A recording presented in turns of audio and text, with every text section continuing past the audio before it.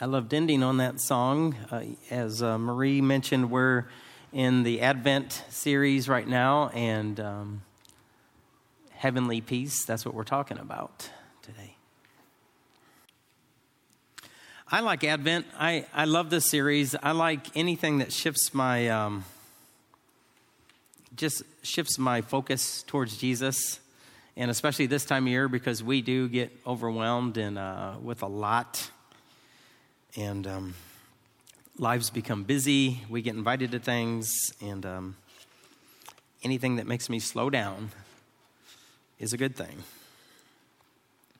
I think it's kind of cool. So Advent is, the whole idea is to prepare our hearts so we focus on Jesus. And it was kind of cool that in the book of Isaiah, 700 years before Jesus came, God was doing the same thing through the prophet Isaiah, had him share, here, I want you to prepare yourself what's going to happen as Jesus is going to come. So we'll start reading in Isaiah 9, right at the first verse. It says, "Nevertheless, there will be no more gloom for those who were in distress. In the past, he humbled the land of Zebulun and the land of Naphtali, but in the future, he will honor Galilee," which is where Jesus was, "of the nations, by the way of the sea beyond the Jordan.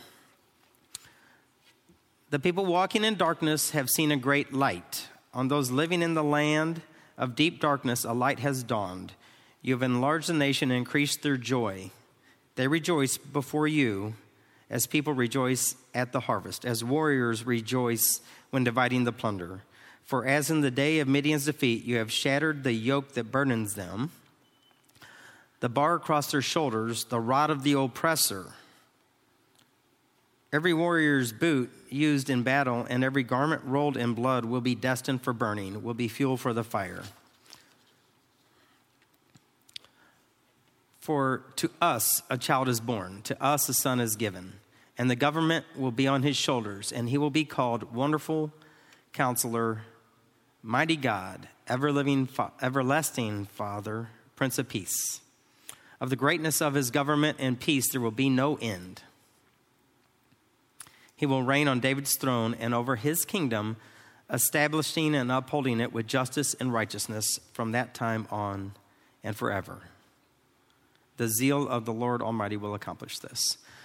So if you look at that, it's got like two parts. The first part is telling you the oppression and everything that they've been in, and that of what they're going to be saved from. All of these burdens. And then it explains that it's going to be a child born, and it describes what Jesus is going to have. So for us, it's the same way, just as in the days of Isaiah, and when Jesus arrived in his day, we're all in need of a Savior. Look at Isaiah's description again. There was gloom, people walking in darkness.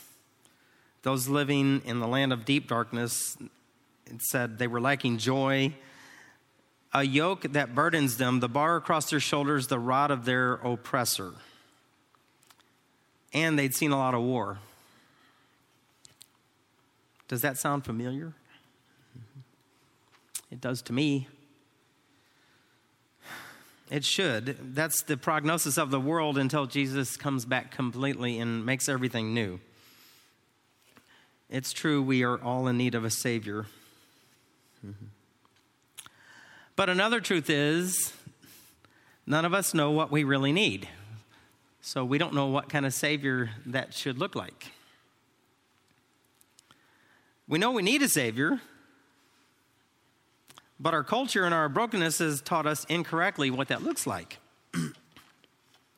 The first 4 books of the New Testament, and if you can quiz the children, if you have any children in my children's church class, they should know they're called the Gospels, and that means good news. So please ask them that, quiz them a little bit. They got a cookie whenever they answered that correctly, so that's my fault if they were a little bouncy on the way home. So I guess I could bring cookies in here. We could get, oh yes. All right, we'll do that next time. Give you a cookie if you get the right answer. Okay, but yes. They're the good news because they are about the advent. They're about the arrival of Jesus. He is the good news. If you start reading the Gospels, you quickly see what they thought of this prophecy and what was going to happen as a Savior came. They were expecting what happened a long, long time ago as King David had the throne and God helped him, gave them the power to conquer all the enemies. And then by the time his son took over, Solomon, they had peace, prosperity. I mean, they had an awesome thing, and their circumstances were just amazing. But they didn't. When Jesus showed up, they didn't know what to expect. So let's look at John 6 and just see a little bit of what they're thinking immediately. It's kind of a funny verse, not funny, peculiar, that most of us would have skimmed right over this one pretty quickly and not even notice that it's in there. But verse 14 and 15. So, 1 second. Before this, Jesus has just performed big miracles. He healed all kinds of people there. And then he fed 5,000. It said 5,000 men, so some people have estimated that'd be like 20,000 people that he had fed with 5 loaves of bread and a couple fish. So pretty big deal. People are freaking out. They're like, wow, this is obviously God has shown up. So it said in verse 14, after the people saw the sign Jesus performed, they began to say, surely this is the prophet who is to come into the world. So they're like, this is him. This is the Savior. So then Holy Spirit speaks to Jesus, and it says, Jesus, knowing that they intended to come and make him king by force. They were thinking, we're going to make him king right now. He withdrew again to a mountain by himself. So I don't know how he snuck out of a crowd. That has to be a Holy Spirit gifted moment where he escaped. But they immediately were wanting to make him king where he can save them from the Romans. So it's at least good. I mean, I give them some kudos, good job. It's good they were smart enough to know that he is the Savior that they were looking for, but they didn't understand the kind of Savior he was. So they wanted God to change their circumstances. Does anyone know how that feels? Would you like God to change your circumstances right now? That's what they wanted. God, change my circumstances. So they tried to make Jesus that kind of Savior right then. They wanted. That's what they wanted. So they're like, oh, he's going to be my king that changes my circumstances. Takes care of Romans for me. And that wasn't his plan. And he didn't change his plan for them, right? Did he? He didn't change his plan. We do the same thing right now, don't we? We want God to change our circumstances. We try to make Jesus the kind of Savior we want him to be. We want God to change our circumstances, but what God wants to do, what Jesus came to do, he wants to make us circumstance-proof. Where your peace inside of you, your Jesus inside of you, makes you able to handle any circumstance. And not only that, it can change circumstances, but at first it gives you what you need in any circumstance. His disciples also didn't get it, which is pretty funny. They had been living with him for a couple years. Let's look at Mark 10. So here's the backdrop. Again, they've been living with him a couple years, and then a couple of them are like, he's going to take over sometime. Apparently, he didn't that one time that he escaped out after feeding 5,000. He didn't want to be king right then, but he's going to become king, and I want a good position in the government. So they're like, can I be Secretary of State or Vice President or whatever it is? I don't know what you're going to call yourself. You're going to be king, so can I be junior, whatever, in charge of something? And he was just like, he pulled all of the disciples together, and he said, in verse 42, Mark 10:42, Jesus called them together and said, you know that those who are regarded as rulers of the Gentiles lord it over them, and their high officials exercise authority over them. Not so with you. Instead, whoever wants to become great among you must be your servant. Whoever wants to be first must be slave of all. For even the Son of Man, which he's speaking of himself, did not come to be served, but to serve and give his life as a ransom for many. It's also mentioned in Luke. Let's look at Luke 9:46. It's a different perspective, a different writer who wanted to focus on a different thing Jesus did in that discussion. So verse 46. An argument started among the disciples as to which of them would be the greatest. Jesus, knowing their thoughts, took a little child and had him stand beside him. Then he said to them, whoever welcomes this child in my name welcomes me. So that looks different than being important, doesn't it? He's trying to shift their thinking. Instead of, I want to be important in the government, he's like, look, this child, you welcome them in my name, you welcome me. And whoever welcomes me welcomes the one who sent me, my Father. For it is the one who is least among you who is the greatest. You know, they were with him for years. They saw him not getting involved in politics, right? Did he ever deal with anything with Roman anything? No, he did not. Did he try to get in good with the religious leaders? He didn't.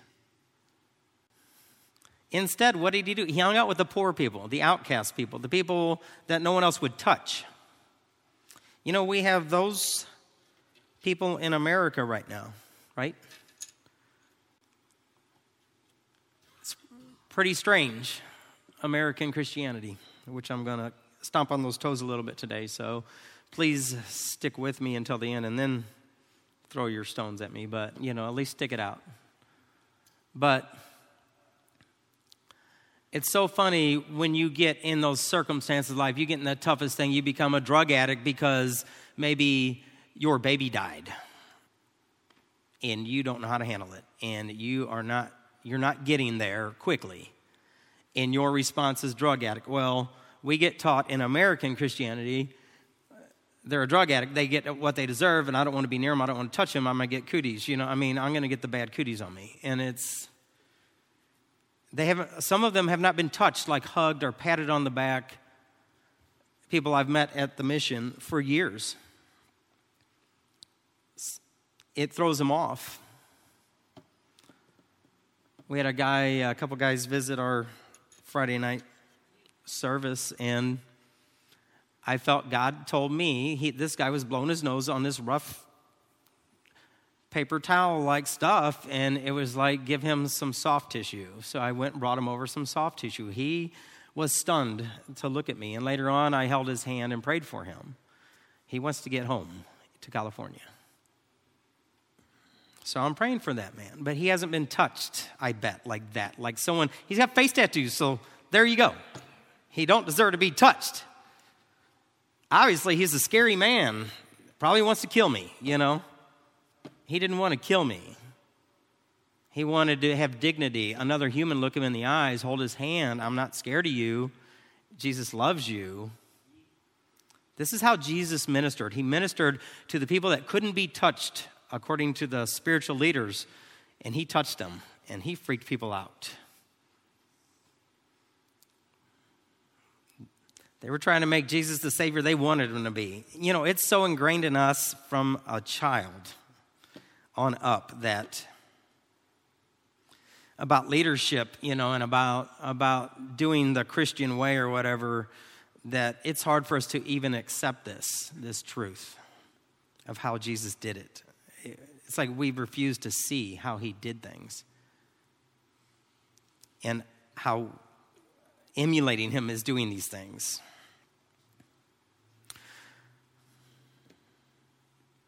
When Jesus arrived, he brought Israel a better way. Okay, listen to this. It was better than making himself the new prime minister, okay? He didn't become the prime minister of Israel. It was more important that he did what he did, that he's eternal. We have to get this. Now, I put 3 exclamation points, if you could see it on here, so we have to get this. We have to get this point. Jesus didn't come to overthrow Rome. Now, again, stand with me. Please don't throw anything at me. Jesus didn't come to make America great again. Gasp. I love America. And if that offends you that I said that in comparison with Jesus, I'm sorry. I was a soldier for 10 years. I got the right to talk about this. But us American Christians need to get our heads straightened up and know what Jesus is about. He's not nervous that there's a war on Christmas this year, guys. He's not nervous. He's not up on the throne. Oh, no, America's war on Christmas. We're going to lose it. I need more soldiers to stand up for Christmas, for America, and not say happy holidays. Oh, my gosh. What if they say happy holidays? What will happen? You know, I thought about this before the service. That's just hilarious. It's like, what if a Muslim or an atheist, I say, you know, try to shove Merry Christmas down their throat? I'm sure I have just made them closer to Jesus. I have just saved their life, probably, by telling them, you stupid, you're not taking my Merry Christmas away, making me say happy holidays. Jesus would say happy holidays and show grace to that person. He wouldn't have to.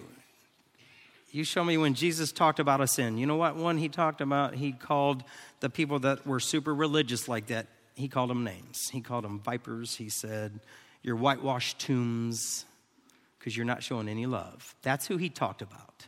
That's his make whatever great again. He was like, make love great again. Make peace great again.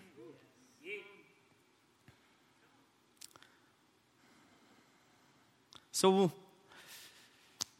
the problem with the greatness of America or Rome or whatever, or the retailers saying happy holidays, is that is a circumstance. That is circumstances stuff again. Jesus changed my circumstances. I don't want this whatever to be happening wherever I am. I don't want to have to deal with this. It's not eternal. The things of God are eternal. What's eternal, Vince? I'll tell you. Good question. Thanks for asking. What's eternal? Eternal is peace. Peace is eternal. It's from God. It's one of the things, it's like hope. It goes forward out. Not like the beauty pageant answer piece, you know. I want world peace, you know, not that peace. Although that's a great thing. It's good to want it. It's a good answer.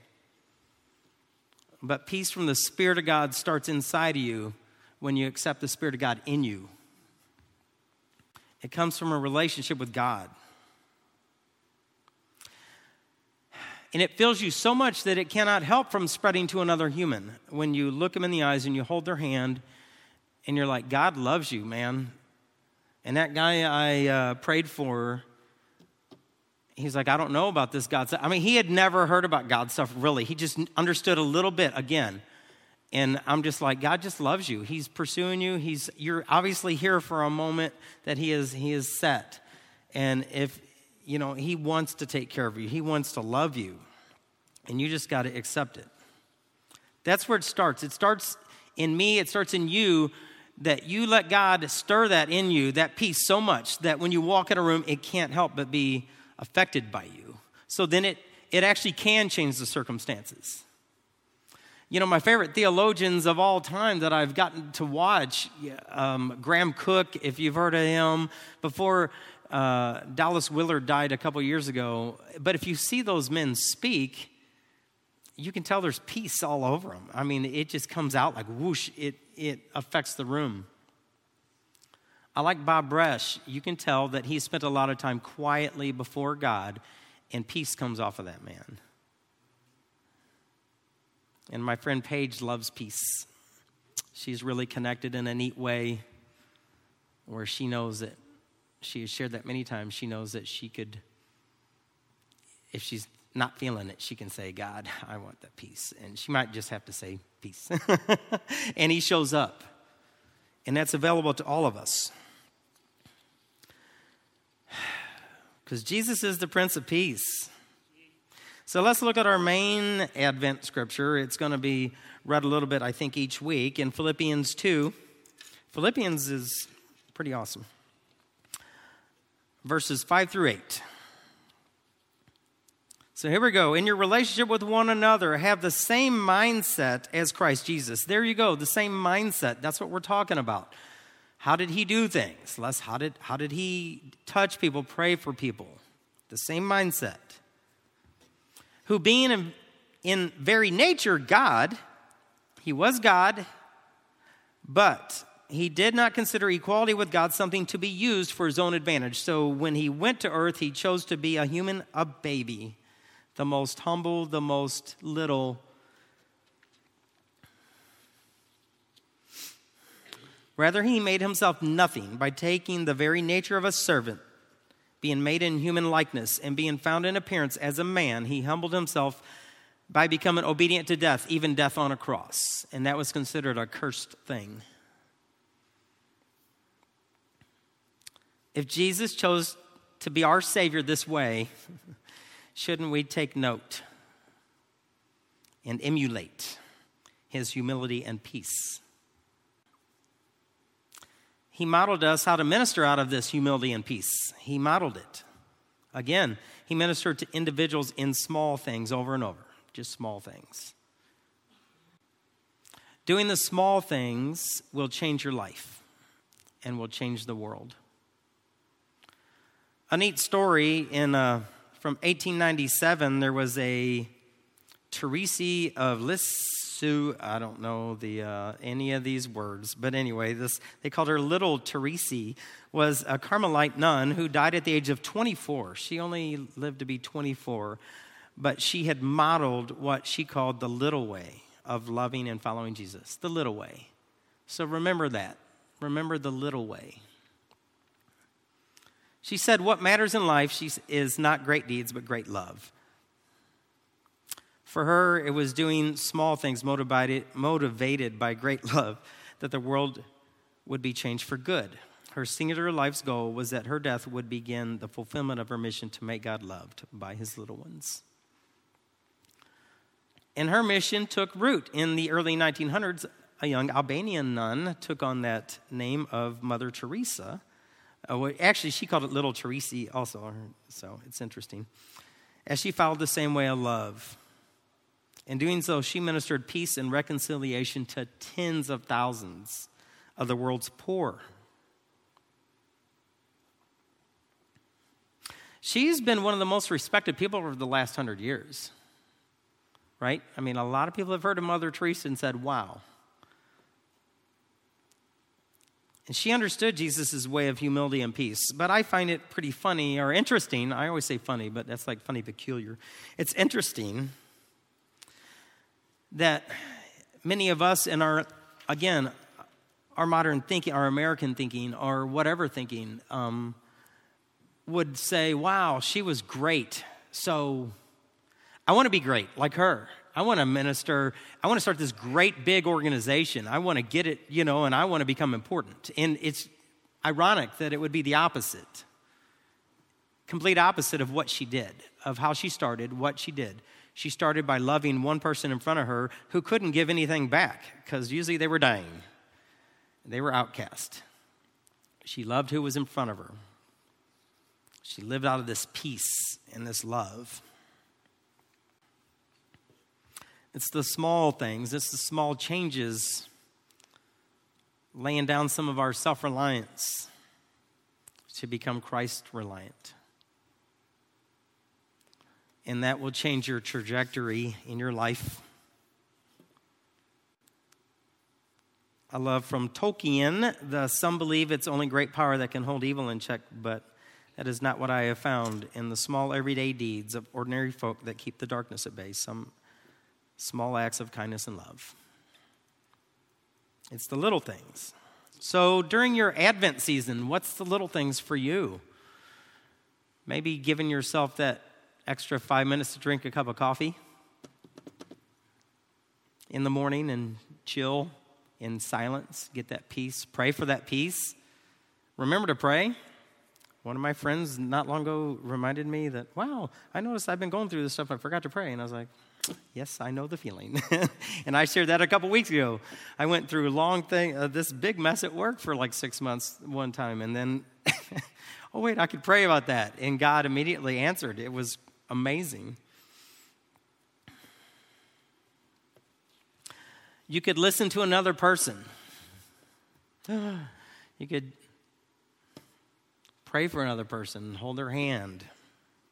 Listen to your child. They got stories. It's one thing I try to do at children's church every week is listen. Just let them tell their story, because they don't always get to tell their story, especially if there's more than one in the family. Then they have to fight for that moment to speak. Jesus is the Savior you need. He's the Savior other people need. He wants to be in here, permeating the whole part of you. When we heard the list that the Israel had of the problems, the oppression and things like that. So he kind of repeated, Isaiah repeated that, had something very similar. Wow, I'm tripping on my words. I'll slow down. He said something very similar that Jesus quoted in the 4th chapter of Luke, where he said, he's like, the Spirit of the Lord is on me. He's anointed me to preach good news to the poor, right? To recovery sight for the blind, to free the oppressed, set free prisoners. Anyway, it was his mission statement. So to take away oppression, to heal, to pray for people for healing. And I promise you, if you press into that and practice it, it works. And to help with oppression. And yes, sometimes it even affects a whole government's oppression. But it starts small. For us, it starts with you. Letting God do that inside of you and getting that peace. But then it goes for you sharing that to someone else and trying to break through in that spiritual, in that emotional oppression.